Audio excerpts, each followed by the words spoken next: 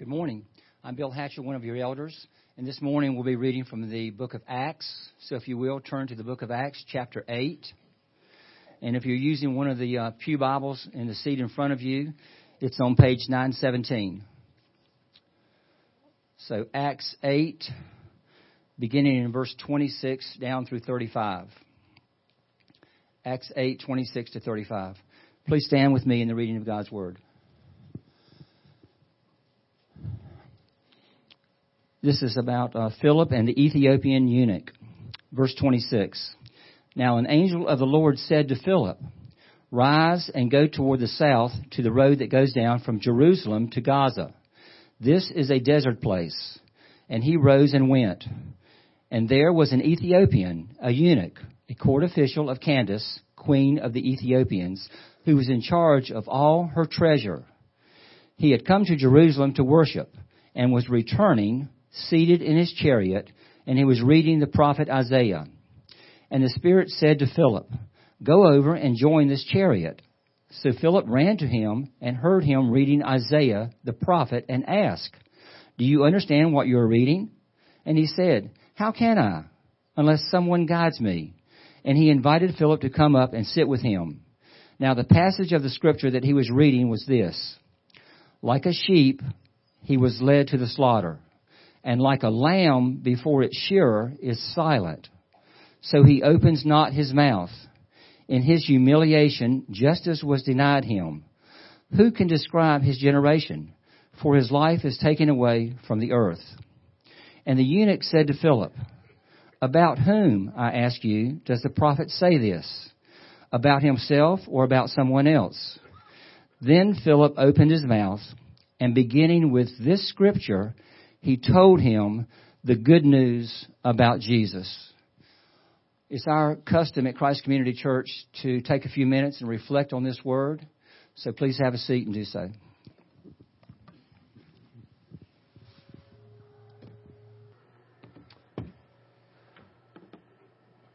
Good morning. If you want to keep your Bible open, we'll be going through Acts chapter 8 there and looking at the verses. It's such a pleasure to be here with you this morning and have friends and people from out of town, and it's just an honor to open up God's Word and to get to talk to you. One of the most famous home runs in World Series history, it happened on an October night in 1932 in Game 3 of the World Series at Wrigley Field in Chicago. If you're a Cubs fan, you know this. At the top of the fifth inning, Babe Ruth comes to the plate. And he's already at this point kind of a larger-than-life figure. He steps up to the plate. All the players on the bench of the Cubs are just like making fun of him. They're casting aspersions on him. And so he's kind of talking back to them. And he's at the plate, 2 balls, 2 strikes. And then this moment happens that if you're a baseball fan, and I'm not even that much of a baseball fan, but I still think this is awesome. This moment will be ever etched in history because he steps up to the plate and he takes 2 fingers and he points to the back of the stands. And then he crushes the next pitch way deep into the center field seats. It's a home run, and the whole crowd goes crazy. And the best part was, I guess not if you're a Cubs fan, but the best part is, he called his shot. He said what he was going to do, and then he did it. Okay, why is that awesome? Because I think it's awesome. I mean, I think that's incredible. He steps up to the plate, and he says, "This is exactly what I'm going to do," and guess what? I'm going to do it. And then he does it. I think, now you might think asking why that's awesome is like asking why ice cream is awesome or a guitar solo is awesome or a sunset is awesome. You're like, it just is. It's just awesome because it is. But I want to say that I think the reason that is awesome, the reason calling your shot like that is awesome, is because there's something godlike in the called shot. When Babe Ruth pointed to the stands, this is what he was saying. He was claiming that he had the power to direct events to his predetermined will. He was saying, "Watch me do it." And then he did it. I want you to know God does this all the time in the Bible. Because what Scripture says is that God is almighty. He's ever present. He's powerful. He upholds everything by his hand. Every hair on your head, every blade of grass, everything. Nothing happens without him saying so. And God all the time calls his shots beforehand. He says, this is what I'm going to do. And then he does it. Because he's God, because he's all powerful, he accomplishes his will. And because he's all knowing, he sees what's going to happen beforehand. Because that's who God is. When he calls a shot, he makes a shot. And what I want to submit to you is that the book of Acts is one big called shot by God. In the very beginning, this is what he does. Jesus comes together with his disciples in Acts chapter 1 after he's risen from the dead. And just before, when they all come together, just before he's about to be raised up into heaven, they ask him, Lord, what are you doing about the kingdom? You said you were going to bring the kingdom to Israel. What are you doing? And Jesus says, it's not for you to know the times or the seasons that God has fixed by his own authority. This is Acts chapter 1, verses 6 through 8. But, and this is a prediction and a promise, you will receive power and the Holy Spirit has come upon you. That happened at Pentecost. And then you will be my witnesses in Jerusalem and in all Judea and in Samaria and to the ends of the earth. Jesus makes a prediction and a promise that the gospel will spread through the work of the disciples, this little band of people, from Jerusalem, kind of the center of the Jewish faith, to Judea and Samaria, kind of the outer suburbs, the Pender and Brunswick counties, if you will, to the ends of the earth, like literally the other side of the earth. And that's the story of the book of Acts. That's exactly what happens. The message of the gospel goes out from Jerusalem and Judea, the first 7 chapters, then to Samaria and Antioch, where the non-Jewish people, which the Bible calls the Gentiles, lived. And that's in Acts kind of 8 through 12. That's the section that we're in. And then through the Apostle Paul in the second half of the book, it goes to the ends of the earth. It goes to the edge of the Roman Empire, the edge of the known earth. It's one big called shot.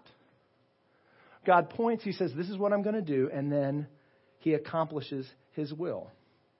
And so what I want us to look at, we're at this special place in Acts chapter 8, where we're right on the cusp of the gospel going to this brand new group of people, the non-Jewish people, the Gentiles. And this has never happened before in the history of God's people. And so there's this crucial moment of expansion where the church is kind of on the cusp of the next phase of growth, which kind of we are in Christ Community Church. I mean, we're talking about the next phase of growth for our church, and we're saying, what's it going to look like when we kind of step over this ledge into the great beyond and see what the next 15 years of our church is going to be like? So there's a lot of application for us, I think. Through this passage, I want to see what it looks like for us to join God in the work that he's already doing, that he's already promised to do, that he's promised to accomplish. So what does it look like for us to join God in his work, in his mission? Because God's working, God's moving, God's calling his shots. And if we're going to be obedient, if we're going to work with him, we want to be a listening, speaking, and welcoming people. And those are the 3 points. We want to be listening, we want to be speaking, and want to be welcoming. So first, because God is speaking, we want to be a listening people. The church doesn't have to guess what God wants her to do. Not in Acts chapter 8 and not now, because our God is a speaking God. He speaks directly through his word to his people. Acts 1:8, Jesus says, hey, this is my plan for you. Jerusalem, Judea, Samaria, ends of the earth. Those are your marching orders. Matthew 28, Jesus gives the Great Commission, and he says, you will be my witnesses to the very ends of the earth. Go and make disciples of all nations. Baptize them, teach them. We don't have to guess what God's will is for our life in terms of his moral law, right? Because we have God's word. We have the 10 Commandments. We have the Sermon on the Mount. So God has written down generally what his will is for our life. We don't have to guess that. And as Philip is approaching this man on the road, his marching orders, when he's approaching this man on the road and he sees this chariot, he has a general idea of what he's supposed to be doing, right? From knowing the recorded words of God. Oh, I'm supposed to be a witness. I'm supposed to be teaching. I'm supposed to be telling about Jesus, who he is and what he has done. And not only that, he doesn't just have the words of Jesus. He has the Old Testament talking about God's plan, not just for the Jewish people, but for the nations. Listen to this, Genesis 26:4. God's talking to Abraham. He's saying, through your offspring, Abraham, through the Jewish people, all the nations of the earth will be blessed. The Psalms 22:27-28, this is what it says. All the ends of the earth will remember and turn to the Lord. All the families of the nations will worship before you. Kingship belongs to the Lord. He rules over the nations. In the prophets, Isaiah 11, I love this. In that day, the heir to David's throne, he'll be a banner of salvation to all the world. The nations are going to rally to him. And in that day, the Lord will reach out his hand to bring back the remnant of his people. And where are they? They're in Assyria, in northern Egypt, in southern Egypt, in Ethiopia, in Elam, in Babylonia, Hamath, and all the distant coastlands. God's going to gather the scattered people from the ends of the earth. The early church didn't make this up on their own. They had all this momentum, all this freight from the Old Testament saying, God's plan is for the nations. God's plan is bigger than just the nation of Israel and the Jewish people. But sometimes we have a hard time remembering these things.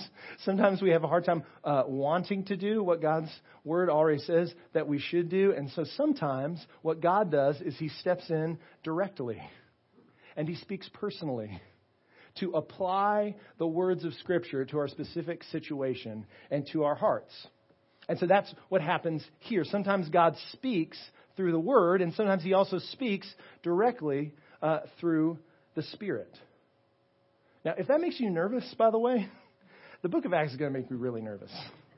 Now, I'm not saying that saying God speaks directly through his Spirit to God's people is not license to just say, God's telling me that I need to take a nap today because I'm really tired, because I feel really tired. And it's not a license to say anything or to call something that God's doing to kind of say something that's contradictory to the Word of God. So for me to say, you know what God's really calling me to do? Not love my neighbor as myself. Not be forgiving. Not be generous. Thou shalt not steal. The Spirit's telling me, give me your stuff. So that's not what I mean when I'm saying the Spirit is talking directly to his church. What the Spirit is doing in the book of Acts is God has said, I'm giving you my Spirit to be your counselor, to be with you. And so the Spirit applies the general command to share things about Jesus, tell the story of who Jesus is to specific situations. To say to Philip, hey, Philip, go to this place. Because Philip wouldn't have thought of that on his own just reading the Great Commission.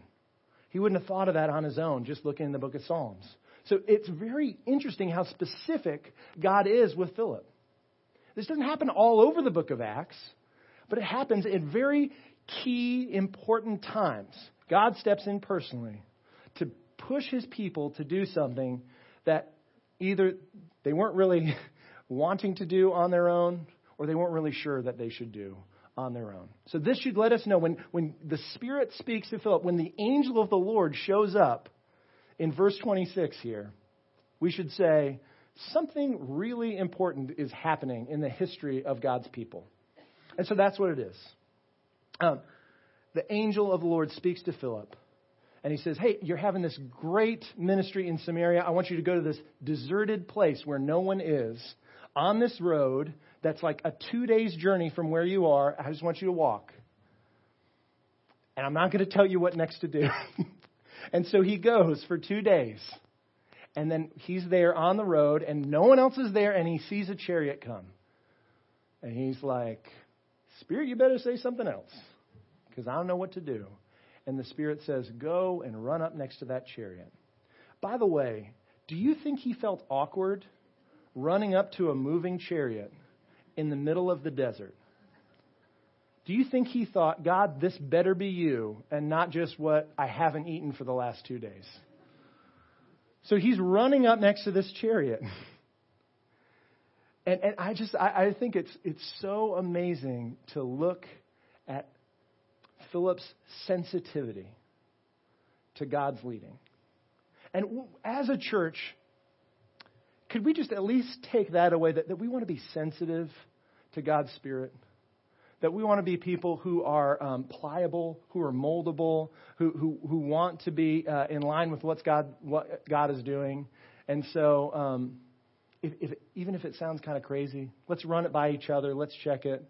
But let's be willing to go where God calls us to do, where He calls us. And God doesn't just speak through Scripture. He doesn't just speak through His Spirit, which confirms the general commands of Scripture. He also speaks to us indirectly through our situations. Now, if you look at the beginning of chapter 8, there's a situation that arises where the church in Jerusalem, which had kind of existed and been tolerated for the better part of a year, one of the deacons, one of the Greek-speaking Jewish men who is in charge of distributing food to needy widows, gets up and makes a speech in one of the synagogues. And all of the synagogue rulers, all of the authorities, they stone him outside the city. They execute him. They put him to death. And then they start throwing all the Christians in prison. There's this big persecution that arises. And this is the situation that drives all of God's people out of Jerusalem into Judea and Samaria, right where God wanted them to go. And so what we need to remember is that sometimes God orchestrates situations. He speaks through His Word, He speaks through His Spirit, but sometimes He speaks through circumstances to push us in the direction that He wants us to go. And what we should expect is even difficult circumstances, even really, really hard, really painful circumstances, because we have a good God and because we have a powerful God, we should expect that He's going to be bringing something good out of it, something that's in line with His will for our lives. So, as God's people, I just want us to think of God's leading and speaking. This isn't like a GPS. Right? Because a GPS, if you don't follow the instructions, I mean, you're not going to get where you're supposed to go. But it's not personal. The GPS, it's not a personal matter whether you obey the GPS or not. You're free to do that. But God is our Father. And God deals with us personally.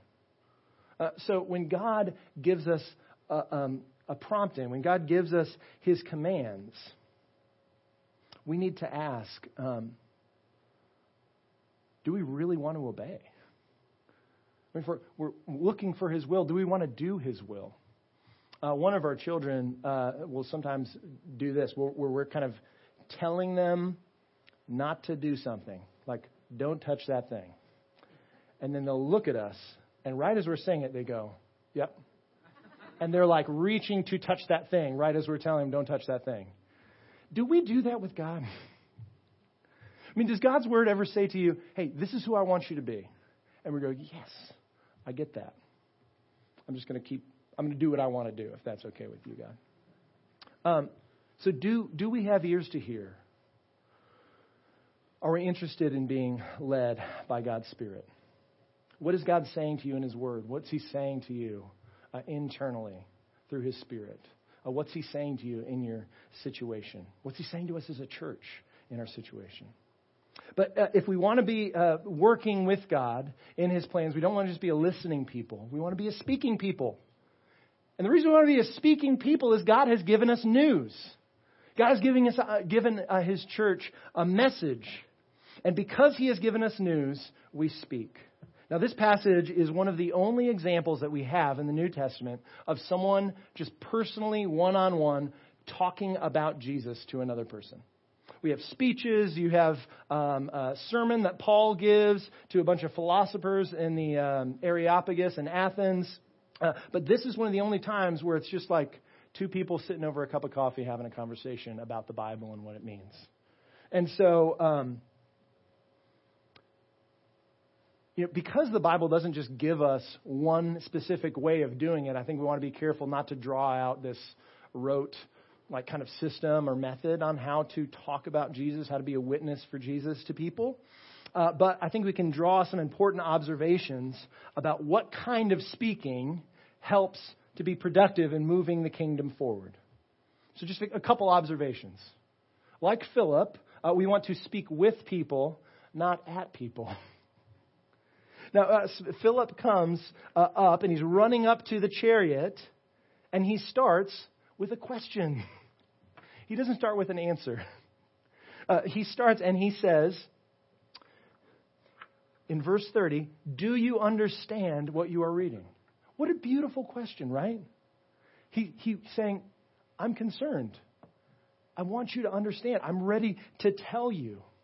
I'm interested in you. I want you to know. And the eunuch's response, the guy who's sitting in the chariot's response is, finally, someone wants to help me. Yes, come on in. And so Philip comes into the chariot, not because he's pushing his way in, not just God told me to, so I'm going to barge my way in your chariot. He comes in because he was invited, which I think is instructive for us as Christians. That we want to speak with people. We don't want to speak at people. And if you're a non-Christian here, you probably are really sick of Christians doing that. And honestly, I don't blame you. Because it doesn't respect people to speak at them. It honors people who are made in God's image to speak with them. And so he speaks with him. And when you speak with someone, you want to know their story. And I can't help but think this Ethiopian eunuch had a really interesting story because of a couple interesting things about him. One, he's an Ethiopian eunuch, which means he's an African person. Probably he lived in Sudan, not in Ethiopia, because the kingdom back then was like Sudan, right, south of Egypt. And he wasn't just any ordinary Ethiopian. He was like the CFO of the Candace dynasty. So there was this queen who ruled the Candace dynasty, and he was in this really important position. But something interesting, if you wanted to work for a queen back in the ancient world, you had to become a eunuch.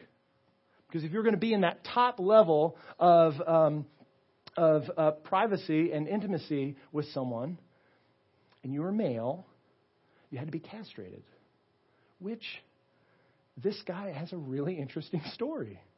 So he was thinking, okay, success is really important.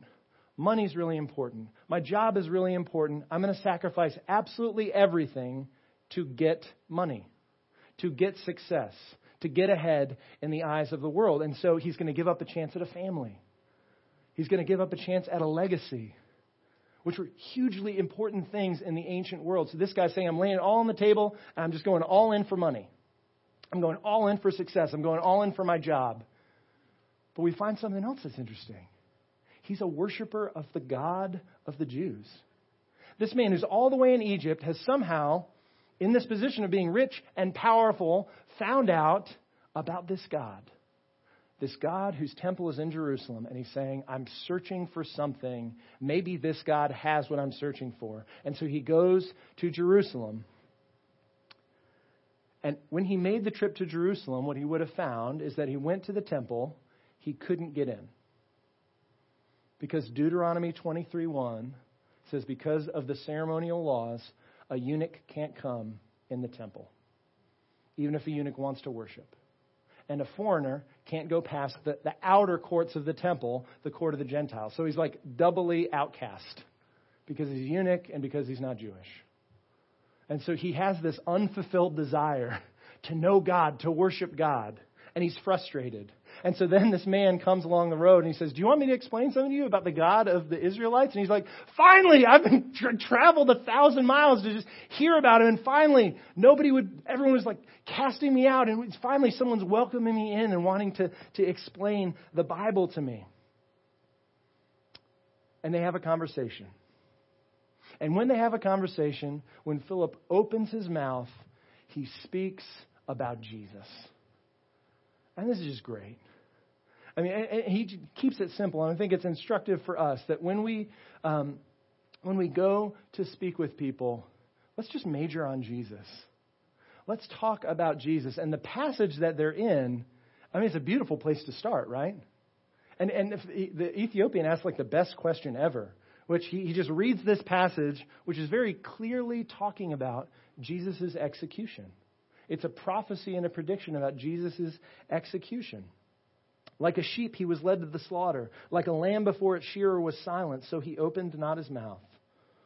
Like the hymn says, he never said a mumbling word. And in his humiliation, justice was denied him. His life was taken away from the earth. And he's going, Who is this about? I've been reading in Isaiah about this servant who was going to be sent by God, and he was God's special person that was going to be a ruler, and he was going to usher in the new age of God's kingdom. But it looks like this is strange. I didn't expect this to happen. That he's getting killed? What is this? And so he asks a great question. Who was this man? And Philip gives him like the perfect Sunday school answer, which is, it's Jesus. I mean, that's the answer in Sunday school. If you ever need to answer a question, you just go, Jesus, right? And it usually is the answer. The whole book of the Bible, all 66 books, the whole story of the Bible is about Jesus. It's about God's plan to redeem a people for himself. And it worked itself out through all of human history. And in the early church, what they did, their preaching was basically they looked back at the Old Testament and they talked about all the ways it predicted what Jesus would do and who he was and what he would accomplish. And they said, it's happened. It just happened like a couple months ago. This is about Jesus. Come and believe in him. Know about him. This is really true. This isn't just some story. It's not just some fairy tale. This happened in history because his grave is empty and we saw him. He's alive. And this is true. They looked in the Old Testament and they said, that true king that God promised to redeem his people, that's Jesus. The true prophet that would give us the final revelation of God, that was Jesus. The true priest who would make a sacrifice to bring forgiveness and healing to all of God's people, that's Jesus. Wherever you are in the scriptures, they're all speaking of Jesus, either looking forward to him, looking at him directly in the Gospels, or looking back at who he is and what he's done. And Philip, I think it's so great. This skill is incredible. No matter where he is in the Bible, he can kind of get his bearings and bring it back to Jesus. So what I just want to ask us is, as a church, can we do that? I mean, are you familiar enough with the story? Do you love the story enough that if we just plop you down somewhere in the Bible, can you lead the way back to Jesus? My family loves the Harry Potter movies. And if one of them comes on TV, it doesn't matter if it comes in the middle of the movie. We just watch all the way through to the end. And because we know the story so well, it doesn't matter where we jump in because we know what came before and we know what's going to come after, but we love it. So we want to keep watching it. Can we do that with the Bible? Can you jump in? Are you familiar enough with the story? And if not, I'm not trying to shame you. I'm just saying, if we want to be helpful to people, if we want to point them to Jesus, we need to be able to point out Jesus in the Bible. And we have to let people know that the gospel is good news for them. Now, I can't help but think that the eunuch might have wondered how this thing about Jesus has anything to do with him. But the gospel is good news for eunuchs too. He might say, okay, Jesus died for God's people, like we sang in the songs, but I'm not part of God's people, Philip. I'm not Jewish. I'm African. I don't look like you. I don't think I belong. Not only that, when I went to the temple, I saw this wall that was keeping me out of where the presence of God was, and there was this death inscription on it. This is what it said in the temple. On this wall, there's a death inscription on the outside. It said, "No foreigner may enter within this barricade which surrounds the sanctuary and enclosure. Anyone who is caught doing so will have himself to blame for his ensuing death." Real welcoming, huh? Basically, they said, you want to come to worship God, you want to come in here, your death is on your own head. And what Philip gets to say to the Ethiopian is he says, Jesus is creating a new temple. It's his body. And it's not just for Jewish people. It's not just for people who look like me. It's for all kinds of people. It's for people from all over the place. And the death inscription, yeah, that still stands because God's a holy God. And it's a death penalty for sinners to get in front of a holy God. But guess what? You don't have to pay that penalty. Because when you come in to the sanctuary now, your death is not on your own head. Your death is on the head of Jesus. He has borne the penalty for your sins. And he might have even taken him back just a couple verses in Isaiah 53 to look and to say that on Jesus was the punishment that brought us peace. He was pierced for our transgressions. He was crushed for our sins. By his wounds, we are healed. Or maybe he would go forward a few chapters up to Isaiah 56. Listen to this. This is what the Lord says. Let not the foreigner who has joined himself to the Lord say, the Lord will separate me from his people. Let not the eunuch say, behold, I'm just a dry tree. For this is what God says. To the eunuchs who keep my Sabbath, to the eunuchs that hold fast to the things that please me, I'm going to give in my house and within my walls a monument and a name that's better than sons and daughters. I will give them an everlasting name that will never be cut off. That's good news. That's good news for eunuchs. That's good news for you and me. That God is saying there's something even better than everything that you've given up in this life. A lasting generation. And I think what's incredible is that the eunuch goes back to Ethiopia rejoicing. And as far as we know, the Ethiopian church was started, which is one of the oldest churches on the planet. It's actually older than the church in Europe. So Christianity came to Africa before it came to Northern Europe. So it came to black and brown people before it came to white people. And the history of the early church is largely African. And so you've got these leaders of the early church, and guess who was the first one? This guy. He has a generation that has lasted. He has a legacy that has lasted. And how did it begin? Just through the simple obedience of Philip, speaking, listening, following God's word. And when we speak, when we listen, when we follow God's word, and we welcome people in, I mean, it creates this powerful sense of God's presence. And so we didn't read this, but there's this moment at the end, after he explains the gospel, he tells them the good news about Jesus, the eunuch says this. They're going along the road and they come to some water. This is verse 36. And the eunuch says, hey, here's some water. What is keeping me? What's preventing me from being baptized? The reason I think that's beautiful is because, as we've said before, baptism is the mark of belonging in the body of Christ. It's the sign that we apply to people to say, now you're a member of the covenant community. Now you belong. Now you're one of us. And so this eunuch, this outsider, this person who looked at all the people in the temple and was like, I can't belong because the stuff that makes me different makes me wrong. He looked and he said, I guess nothing's keeping me from belonging now. So can you baptize me? And Philip's like, sure. And I just think that's incredible. Do we want to be a welcoming people? In the next phase of our life together as a church, are we going to be listening to God? Are we going to be speaking God's word? Are we going to be welcoming God's people, bringing them in, and letting them know they have a place at the table here too? It was a beautiful Sunday to speak about these things because we have the Lord's table set here. And this is a meal that Jesus instituted. So on the night when he was betrayed, he took his disciples in the upper room and he said, this is my body, which is broken for you.